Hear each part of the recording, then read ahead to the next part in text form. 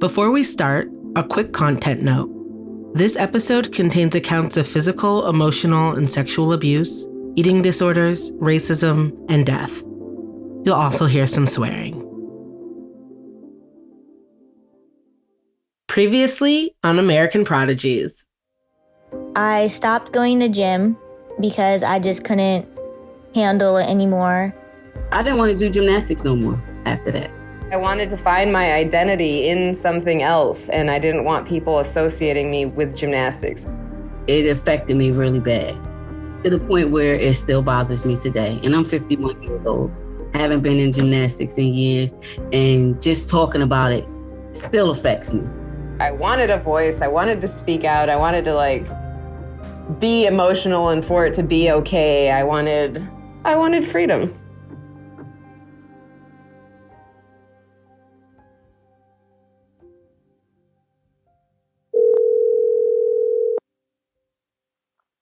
Hey, it's Amira. If you've called to share your memories about Black girls in gymnastics, you're in the right place. Who's the first Black gymnast you remember? I was about 9 when I found out who Dominique Dawes was, and she was just everything to me. For Americans of a certain age, there is only one answer to the question, who was the first Black gymnast you remember? The first Black gymnast that comes to mind is Dominique Dawes. Of course, it was the Olympics, and it was Dominique Dawes.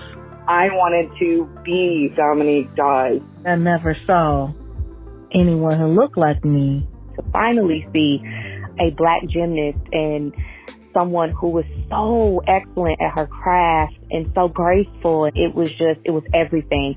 And I mean, she was just magic, right? Like, she just had incredible energy, and she could do those kind of nonstop tumbling passes. We got voicemail after voicemail about Dominique's tumbling and her style. And I just remember her dynamism and just how graceful she was. And she was so bouncy and energetic, and that was how I wanted everything to be in my gymnastics. And I even remember loving, like, her little bangs. I always wanted little bangs because she had these short bangs. Oh yes, the bangs. People remember the bangs. I have friends that recreated the bangs. I singed my hair trying to create that little tight look, to the point that I was just like, okay, well, you won't have bangs anymore. You'll have baby hairs that resembled bangs at one time. I had a similar bang at the time. And for me, my little sponge roller heart was just locked into Dominique Dawes.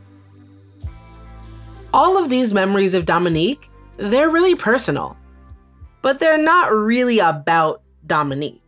Dominique for me is like early memories of seeing myself in sport. For all that people remember about first seeing Dominique or the ways her bangs and tumbling were inspirational, they don't really remember a whole lot of specifics about her. The last time I then heard of Dominique Dawes, I think it was on some Fox News tip, and I was like, ugh, disappointing. You know, it was just like, I don't think about her as a woman, and I don't think about her athleticism beyond this framed moment in my head. For a lot of us, Dominique Dawes is frozen in time. Back in 1996, in Atlanta with the Magnificent Seven, becoming the first Black woman of any nationality to win a gold medal in Olympic gymnastics. I remember watching her in the 96 Olympics and just sitting next to my dad, and I'm like, look at Dominique Dawes. Oh my God. What a treat as it was already to get to kind of grow up watching the Magnificent Seven. But she was far and away my favorite. She was my girl. She was the person that helped me understand that, I can excel. No matter what other people say, I can excel. I think for the American public, the Magnificent Seven is one of those Olympic moments that will be etched in people's memories forever.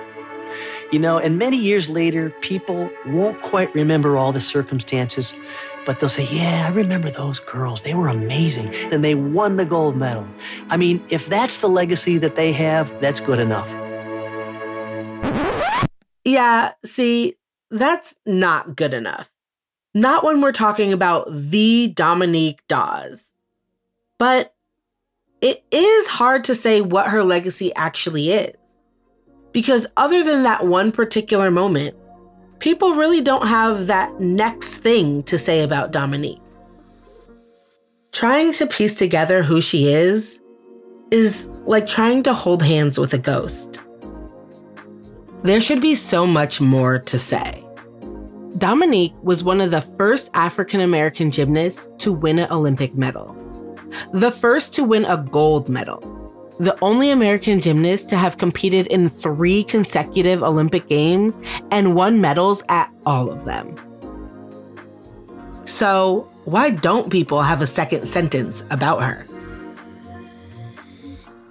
I'm Amira Rose Davis. On today's episode, I'm going to show you what you don't know about Dominique Dawes, the prodigy, and how being an elite gymnast at a very specific time created the adult she is today.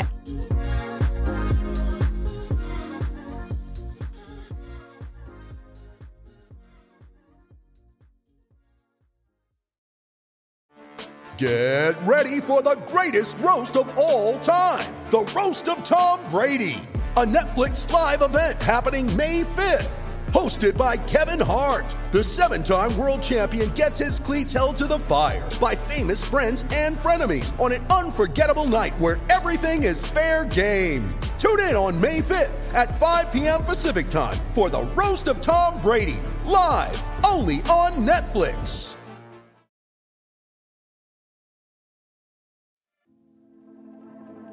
Hey everyone, we're giving away 3 custom American Prodigy windbreakers.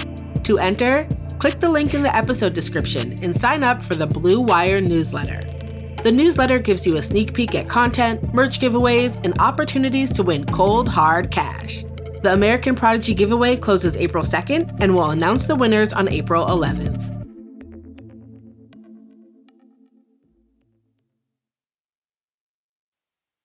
When you set out to piece a puzzle together, the first thing you want to do is talk to the people involved. Unfortunately, Dominique Dawes' agent politely declined our request for an interview. So the tape you'll hear of Dominique today comes from scattered interviews she's done elsewhere. If you can picture me and my production team standing in front of a corkboard filled with clippings from 90s issues of Inside Gymnastic magazine, plotting connections with a red string, that's basically what this is. So join me on the upper left side of our corkboard, where our first clue is age, and more specifically, youth. Here's Dominique from 2021 on WNYC's The Takeaway. I started the sport of gymnastics when I was 6 years old. Age really matters when you're trying to become an Olympic champion. If you want to make the team, you've got to peak at the right time and the right age. So 6-year-olds like Dominique who show any kind of promise are immediately tracked and scouted for spots on competitive teams.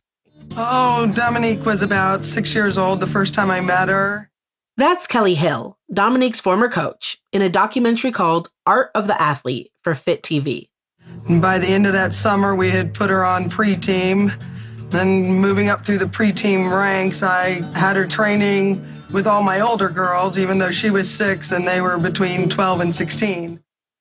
In gymnastics, age also comes with all kinds of unique contradictions. On one hand, we're talking about little girls who are preened to look like little girls. Of course, Nadia Comaneci's husband knows. Many of the public see these pretty girls with bows in their hair and cute leotards and glitter in their makeup, and they somehow see a vulnerable young woman. And yet these are tough, focused athletes. In the 90s, the culture of gymnastics crafted that vulnerability on purpose. In our episode about Betty Okino, we heard about the brutal training practices and the prevalence of disordered eating. That combination delayed puberty, which meant that many gymnasts looked younger than they actually were. But these fragile youngsters are always in a race against their own bodies. These bodies, trained for elegance and grace, are now under scrutiny. It's almost as if there's a hidden side to these powerful athletes. It's this contradiction that draws us in. Elite gymnastics is a very specific merging of super young girls and high risk in a semi-controlled environment. And it's exciting. What we are doing are very difficult maneuvers, even as a 8, 9, and 10-year-old in the sport of gymnastics. In 1992, Dominique Dawes was a very tiny 15-year-old. That was the year she started doing back-to-back tumbling passes in her floor routine, with no breaks to catch her breath. No other Americans were doing that at the time, and it earned her the name Awesome Dawsome. Dominique Dawes will be the first competitor we see on the floor exercise. Her first tumbling pass, it goes on forever. And everyone loves this one. This is such a crowd pleaser. It's actually 2 in 1. Watch what she does here. 2 whipbacks in a row. She'll continue through to a double twist. She continues on to a very difficult double back. That's a lot of tumbling. Very explosive. You wouldn't even know that she was injured. And a smile throughout the whole routine. Audiences in the early 90s loved Dominique Dawes because she defied gravity with a smile. Are you having fun? Okay. She had a little shrug to the having fun question, but when she sees the score, I suspect she will be having more fun. But it really wasn't fun. When I look back at my childhood, I was nervous every single day. I had tears almost every single day. For Dominique, the pressure to be a champion was inescapable. She didn't even get relief when she was winning. There is a focus on perfectionism, and there is constant critique. And so you were always at a young age taught to strive for that perfect 10. And so as a young gymnast, you are groomed at a very young age to believe that you're never good enough. The older Dominique got, and the closer she got to being the right age to make the 1992 Olympic team, the more pressure to fit into the sport's idea of perfection increased. I struggled with self-esteem for so many years, and it is a shame if you reach success in the world's eyes and you still don't think you're good enough. And that is failure, and that is disappointment. And I experienced that for many, many years, thinking that winning a gold medal or making history was going to make me love myself more.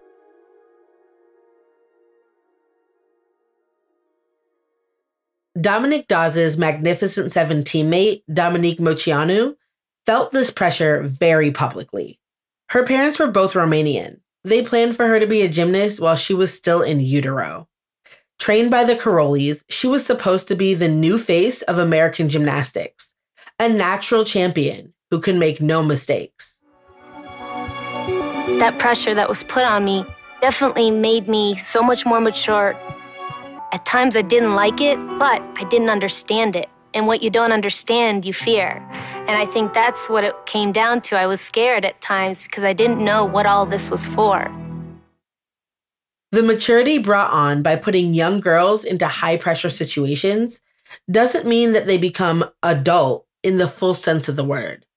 The fact that they are so young in very high-risk situations, surrounded by adults with their reputations on the line, means that girls have no control over their lives. We can't speak up because our Olympic dreams are held in these coaches' hands. And these people are the most powerful people in USA Gymnastics. And they make the decisions if you are put on a world championship team, if you are put on an Olympic team, if you get an international assignment. Who wants to throw that away by speaking up?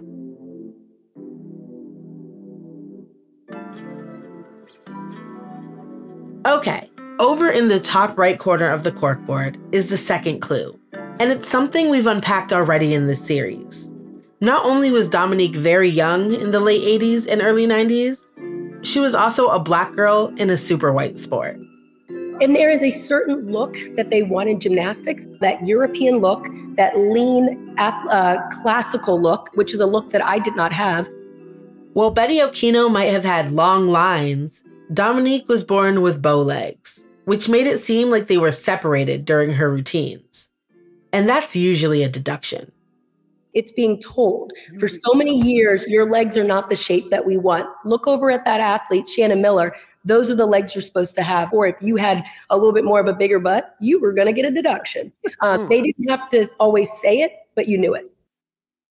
The early 90s were also a time when NBC displayed a gymnast's age, height, and weight on screen next to their name before each event.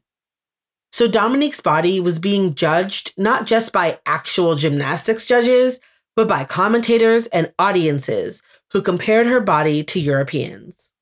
Then, when Dominique was about 10, Kelly Hill moved her gym to a bigger facility, further away from the Dawes family.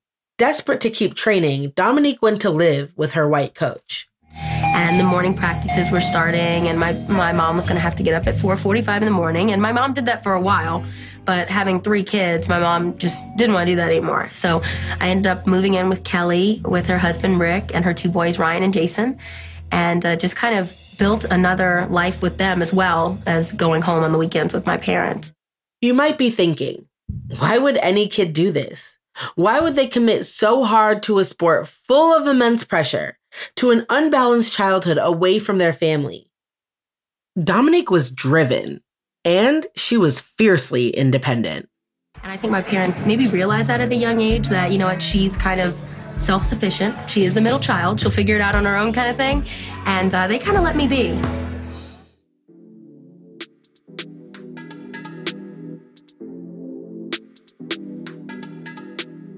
Okay, so age, white sport, the third clue, it's tucked at the bottom of our corkboard.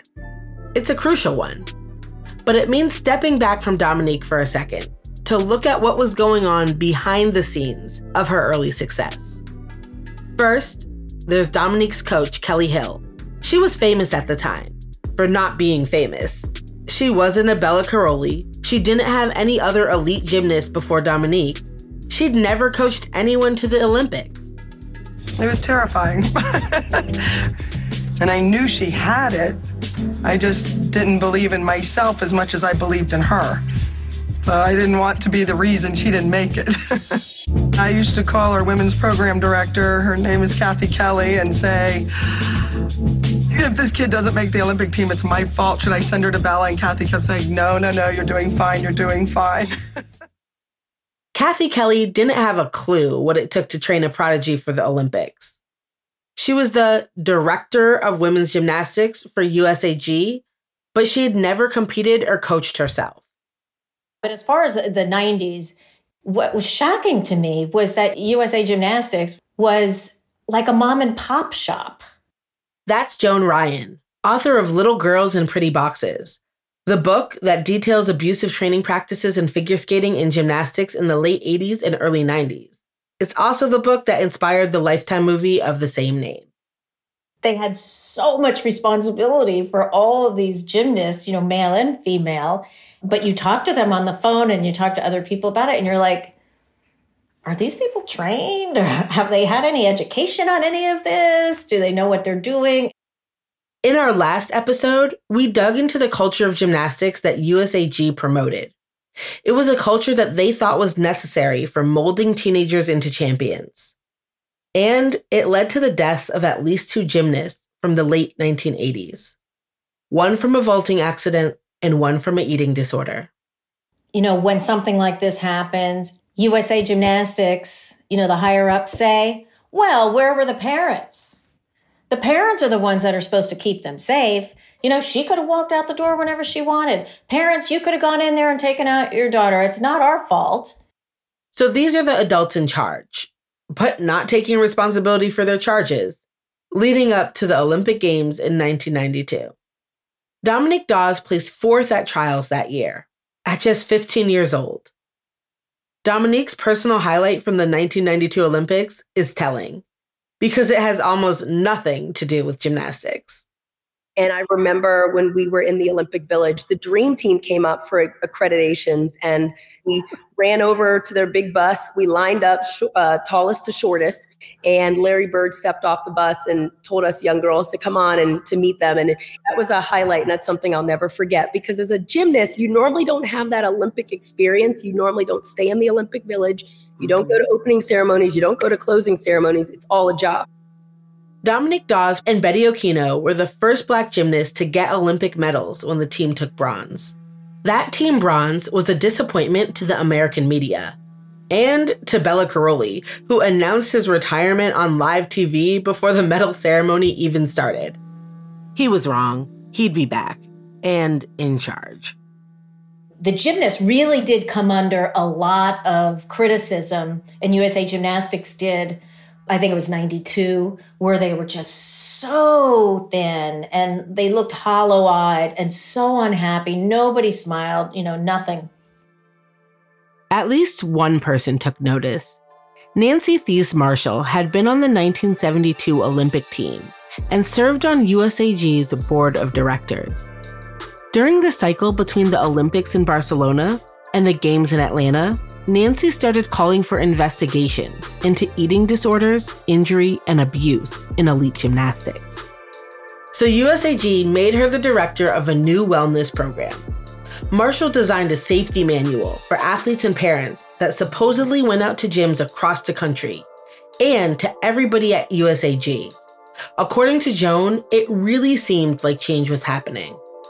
And she was trotted out at, different conferences to talk about safe sport, that USA Gymnastics was ahead of everybody else in other sports because they had this manual and they understood they were dealing with children. And, so it did seem like things were getting some traction, only to discover that it was, worse than ever.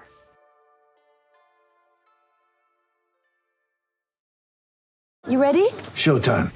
On May 3rd, summer starts with The Fall Guy. Let's do it later. Let's drink a spicy margarita. Make some bad decisions. Yes! Audiences are falling in love with the most entertaining film of the year. Fall Guy. Fall Guy? Fall Guy. That's what the poster said. See Ryan Gosling and Emily Blunt in the movie critics say exists to make you happy. Trying to make it out? Nope. Because I don't either. It's not what I'm into right now. What are you into? Talking. Yeah. The Fall Guy. Only in theaters May 3rd. Rated PG-13. When you need mealtime inspiration, it's worth shopping Kroger, where you'll find over 30,000 mouth-watering choices that excite your inner foodie. And no matter what tasty choice you make, you'll enjoy our everyday low prices, plus extra ways to save, like digital coupons worth over $600 each week. You can also save up to $1 off per gallon at the pump with fuel points. More savings and more inspiring flavors make shopping Kroger worth it every time. Kroger, fresh for everyone. Fuel restrictions apply. Now, our fourth clue in the puzzle of who Dominique Dawes became is glory. After following the threads from age through race and the Gymnastics Federation, we arrive at the triumph of prodigies and how adults capitalized on their successes. And in a sport for the young, we have a relative oldster in the lead at the moment. By the time Dominique got to the U.S. National Championships in 1994, she was already seen as gymnastics old. Time is running out for 17-year-old Dominique Dawes. Could this be her final chance to win the U.S. all-around crown? Dominique swept the competition. Like Diane Durham before her, she won the gold in the all-around. But also, all 4 event finals. I mean, straight stunting on the young girls. Like Aunt Viv in that ballet class on Fresh Prince of Bel-Air. Nobody quite performs a floor routine like Dominique Dawes. Bouncing like a spring, that's why they call her Awesome Dawson. Almost tears from Dominique, tears of joy. Floor exercise score 9.925, and that'll do it. Dominique Dawes will be the new U.S. all-around champion for the first time, defeating her rival Shannon Miller. After winning the 94 championships in Tennessee, that put a lot of pressure on me. I thought, a championship, this is going to be great. It's going to put me on a high. That's Dominique from the Art of the Athlete documentary again. It actually sent me into a low because there was so much pressure put up on me. That pressure to be the best caused Dominique to think about leaving elite gymnastics for something else. I signed a full scholarship at Stanford in 1994, and I'm kind of like, oh my gosh, if I would have made that decision, the trajectory of my life would have been quite different. Her life, and the lives of so many other Black girls, would have been different if Dominique had gone to Stanford for gymnastics in 1994. She wouldn't have been part of that Magnificent Seven in Atlanta. She wouldn't be etched into our memories the way she is. But someone did get in my ear. They brought up the fact that there was an Olympic Games in Atlanta, Georgia. I could become a professional athlete. We didn't necessarily have a great deal of money. And so when an agent approached me and said, you can make six figures like that, and you would just have to do the sport that you loved, it was appealing for a minute. But it really was, for me, what the driving force was, is the impact that I could make on those that looked up to me. And so Dominique went pro. She swept the national championships again in 1996. She placed first at the Olympic trials and secured her ticket to Atlanta. She was the oldest member of the Mag 7 at 19 years old. Marching as to war, these 7 little girls, and they are as cool as they can be. Game faces for all of them. A tremendous amount of pressure from this home field crowd. Right before marching out during those Olympic Games, I had a little bit of a breakdown. I was overwhelmed. I was dealing with a lot of self-doubt, anxiety, fear. It was very overwhelming and a great deal of pressure. And our team captain, Amanda Borden, knelt down and prayed with me and really helped me relax. And she was overwhelmed because she was like, you've been to the Olympics before. You should be able to handle this pressure. But this wasn't just any old Olympics. First of all, it was happening in Atlanta, on American soil. The last time we hosted the games was 1984, when Mary Lou Retton had won the all-around title. That turned the pressure up. And leading into the games, there was a lot of talk about the Summer of Women. Basketball, soccer, and softball joined gymnastics as highly anticipated events featuring American women. This was the Title IX generation, the girls who had grown up with new opportunities in sport. They were ready to announce to the country and the world that women's team sports had arrived. That turned the pressure way up. And while the other women's sports were announcing their arrival, American gymnasts, coming off that Olympic bronze in '92, they were expected to win. The pressure was off the charts, and it was palpable. And you are hearing the U.S. team being announced to this crowd who are on their feet. Dominique Moceanu, Carrie Strug, Dominique Dawes, Amy Chow, Shannon Miller, J.C. Phelps, Amanda Borden, they are all here. And really, for the first time in history, with a tremendous chance, the best chance they have had in history to win a gold medal.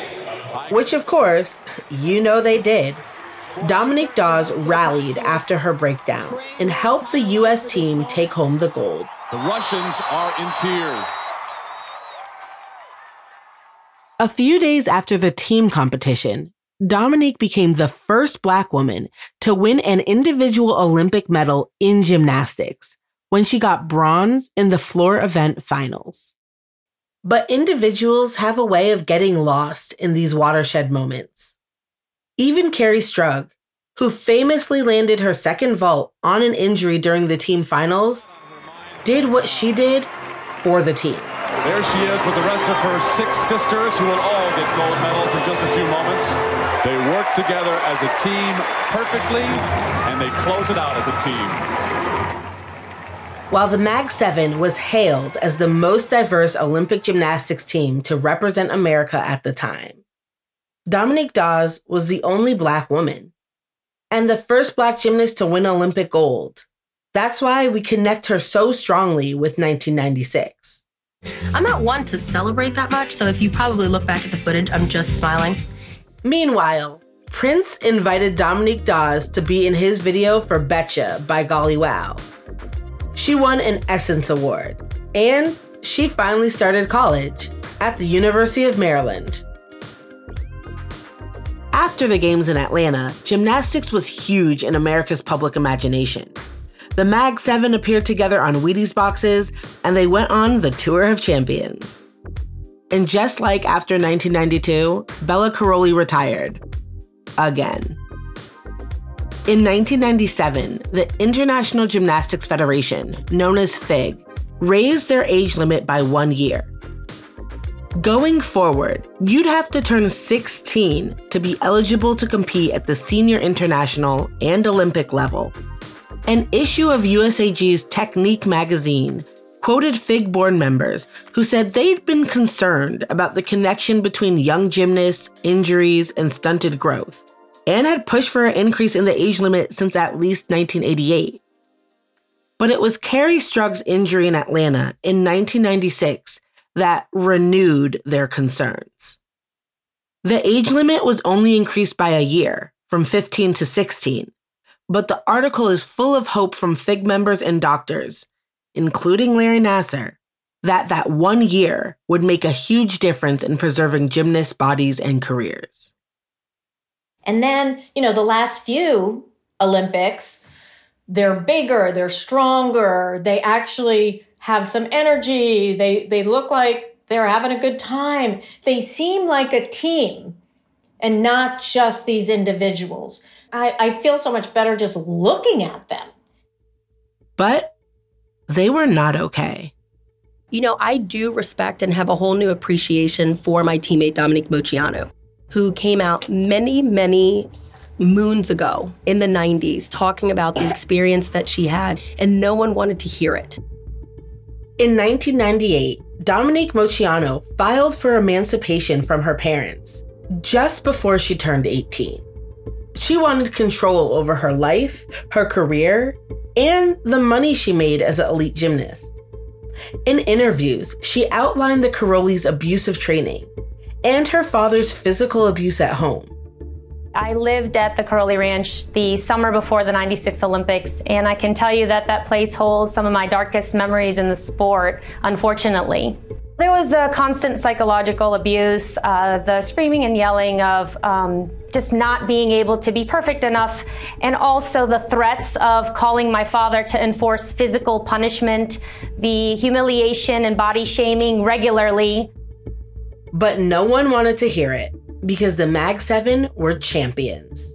American gymnasts were finally bringing home respectable Olympic medals. Even Dominique Dawes didn't pay much attention to Moceanu's protests at the time. Many people in the sport had said, no, she's just bitter because she didn't get the attention following those Olympic Games. Now, I kind of listened to a number of individuals and thought, yeah, maybe she's bitter because someone else, took the platform or got more of the stardom. Remember that Dom trained with Kelly Hill, not the Karolyis. And according to USAG, whatever happened in gyms across the country or between parents and kids, none of that was their responsibility. Over and over and over again, USA Gymnastics, is doing it right up until now. It's not their fault. Nothing is their fault. Bela Karolyi's second retirement only lasted 3 years. American gymnasts hadn't been winning as many international medals as expected following such a solid performance in Atlanta. So, in 1999, USAG pulled Bela out of retirement and named him National Team Coordinator. They tasked him with crafting the next American Olympic champions. Junior and senior gymnasts were now required to attend grueling training sessions at his ranch every month. The brutality of life at the ranch, or the immense pressure put on the girls, didn't matter, as long as our team was on top. Besides, they had the safety manual. But the national governing body didn't change, Bela Karolyi didn't change. It's one thing if you don't have the information. Everybody had the information. They knew exactly what the environment was like. They knew exactly what the Karolyis did. And they're like, yeah, let's put them in charge. That's a good idea. Meanwhile, Dominique had been out of gymnastics for about 2 years. And then a little birdie got in my ear prior to the 2000 Olympic Games and said, hey, have you thought about a comeback? That's just in my nature to try to reach higher heights and to be very determined. She came out of retirement, looked awesome at the training camp in June, and you know that Bela Karolyi would love a veteran with this experience for the team. And I decided, you know what, let me get back out there in the gym and train. It was very challenging to come back at 23 years old. I'm glad I did. After Sydney, Dominique retired. For real this time. At the time, her grandfather tried to convince her to open her own gym. And I thought, no, that is not how I want to live the next part of my life, because I spent 18 years in the gymnastics gym training day in and day out, a full-time job as a young person. Instead, she finished college and starred as Missy Elliott's gymnastics coach in the video for We Run This, a song off the Stick It soundtrack, which, by the way, was a gymnastics movie that couldn't be bothered to include any Black gymnast, but could apparently use Missy and Dominique as cultural capital. But I digress. Dominique Dawes went on to become president of the Women's Sports Federation. Obama named her to his council on fitness, sports, and nutrition. And in 2010, the American gymnasts that competed in Sydney were awarded Team Bronze. The Chinese team had been stripped of their medals, accused of age falsification. At the time, Dominique was making a living as a successful motivational speaker, and it seemed like she was done with the sport for good, aside from a few appearances on the news during the Olympic cycles. So to review, Dominique Dawes started gymnastics at the age of 6, sacrificing her childhood to be a Black girl in a white sport, under the immense pressure that came with being a champion. Our last clue takes up a lot of space on the corkboard. All those red strings pass through here. It's the moment, starting in 2016, that hundreds of gymnasts began to speak out about abuses they experienced at the Karolyi Ranch and beyond. The fury that I felt when the Larry Nassar thing broke. He's charged with possession of child pornography and criminal sexual conduct involving the daughter of a family friend. Investigators were able to make the case against him because gymnasts went public after years of silence. Larry Nassar, someone that I knew near and dear for my whole career and knew him as a friend and even worked closely with him the 96 Olympics and the 2000 Olympics. That's him right after Kerri Strug's famous ankle injury in the 1996 Olympics in Atlanta. She's being carried off by 2 of the medical technicians. I believe at the end of the day, there are members of every single Olympic team since 1996 he did this to. That's what we're going to end up with. Because this is somebody who is a serial predator. But the story here is that no one was watching to protect these girls. And they put medals and money first. In 2018, Joan called Nancy Thies Marshall to ask, whatever happened to that safety manual you wrote for USAG back in the 90s? And she said they cut her budget in half. Eventually that manual was, in some dusty drawer somewhere, never to be seen again.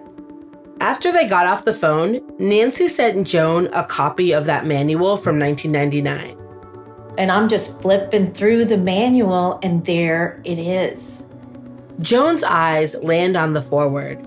It is full of praise for Marshall and for USAG for, quote, enhancing our effectiveness as teachers, coaches, parents, administrators, and healthcare providers. It was written by Larry Nassar. And I'm like, God, how sick is that culture?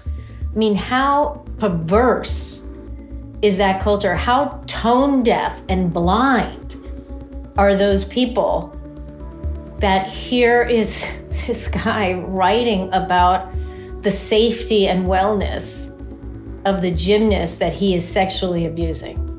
It happened because there was a culture of psychological abuse going on rampant for 30 plus years. He went unchecked because the Karolyis wanted to keep him around. He was Marta's doctor because he said what she wanted to hear. Like most of the Black gymnasts I've talked to from the 80s and early 90s, Dominique Dawes did not have a voice while she was in the sport. The culture of gymnastics at the time didn't allow it. Even when she was a 23-year-old on the 2000 Olympic team.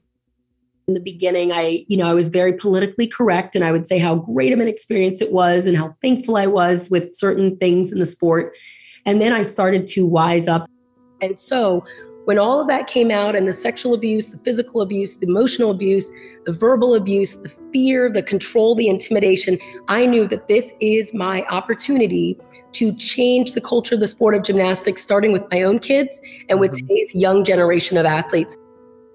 It took tragedy to startle her into reality. But it also took being allowed to grow up. It took time to reflect and a safe place to reflect in. Gymnasts don't normally have that. They're kept young and unprotected. And that's the most heartbreaking, is that we're talking about children. All of this abuse started, whether it was, physical, mental, or sexual abuse, while these girls were still children. And these girls, these kids have no recourse. There is absolutely no safety net for them. But Dominique is interesting because she's not just focused on the tragedy. She's focused on the future and what else is possible for children in gymnastics, especially her own. I have a different perspective of my experiences now that I'm a mother. I want something different. So at the center of our corkboard, where all the strings intersect, we find the legacy that Dominique wants to be known for. Beyond being a member of the Magnificent Seven, and much more than just a second sentence to say about her.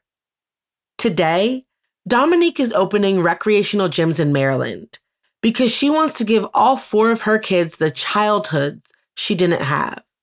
Childhoods that aren't colored by fear, injury, pressure, or work. And so part of me, to be honest, part of me as a 43-year-old mother, I weep, for my younger self. But she also wants her kids to have access to gymnastics. For Dominique, it's not gymnastics that's the problem. I don't regret that I chose gymnastics because I wouldn't be where I'm at today.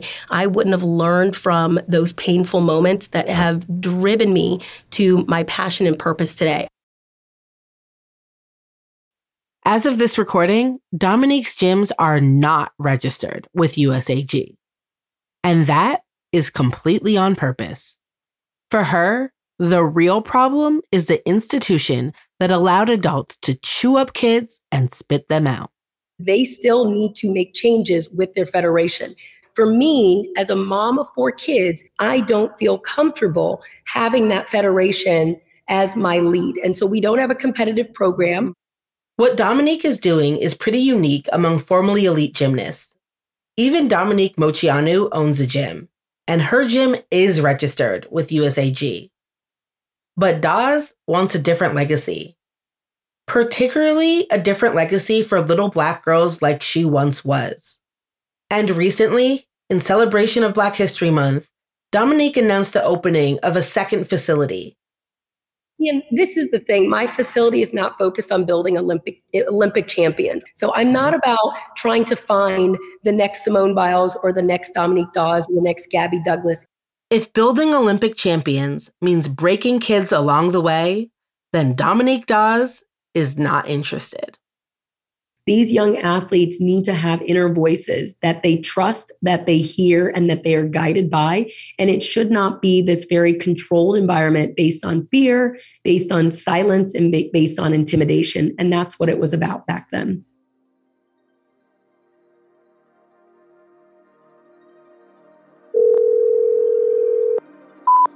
I feel like because I grew up loving Dominique Dawes, that I was very protective as a fan of people like Gabby Douglas. I saw a tweet once that said that, Gabby Douglas and Simone Biles are Dominique's children. And I think that that's very true.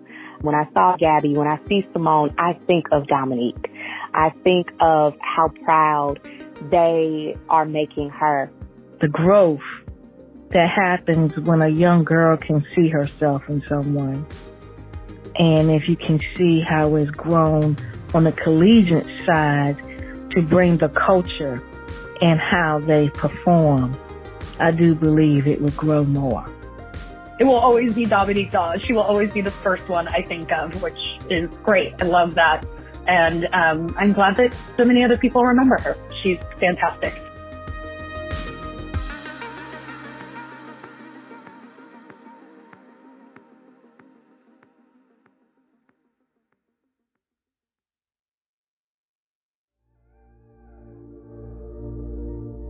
This episode of American Prodigies was reported and hosted by me, Amira Rose Davis. Story editing and production by Jessica Luther. Thanks to everyone who left us voicemails about Dominique: Daisy, Monica, Megan, Monique, and Zachary.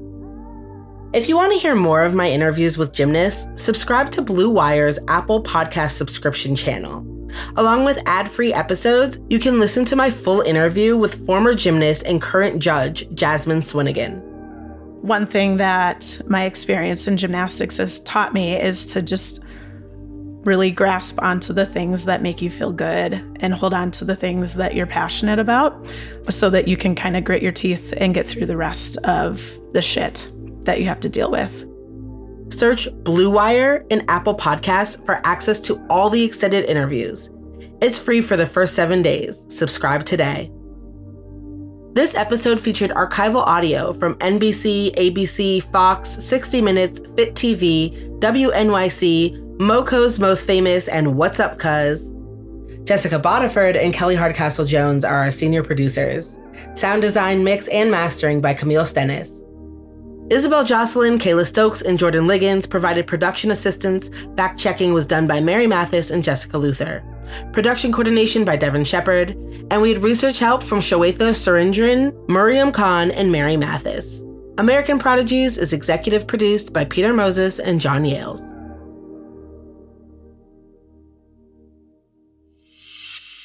Dominique swept the competition, getting the gold in the all-around and all-4 event finals. Take that, you young bitches.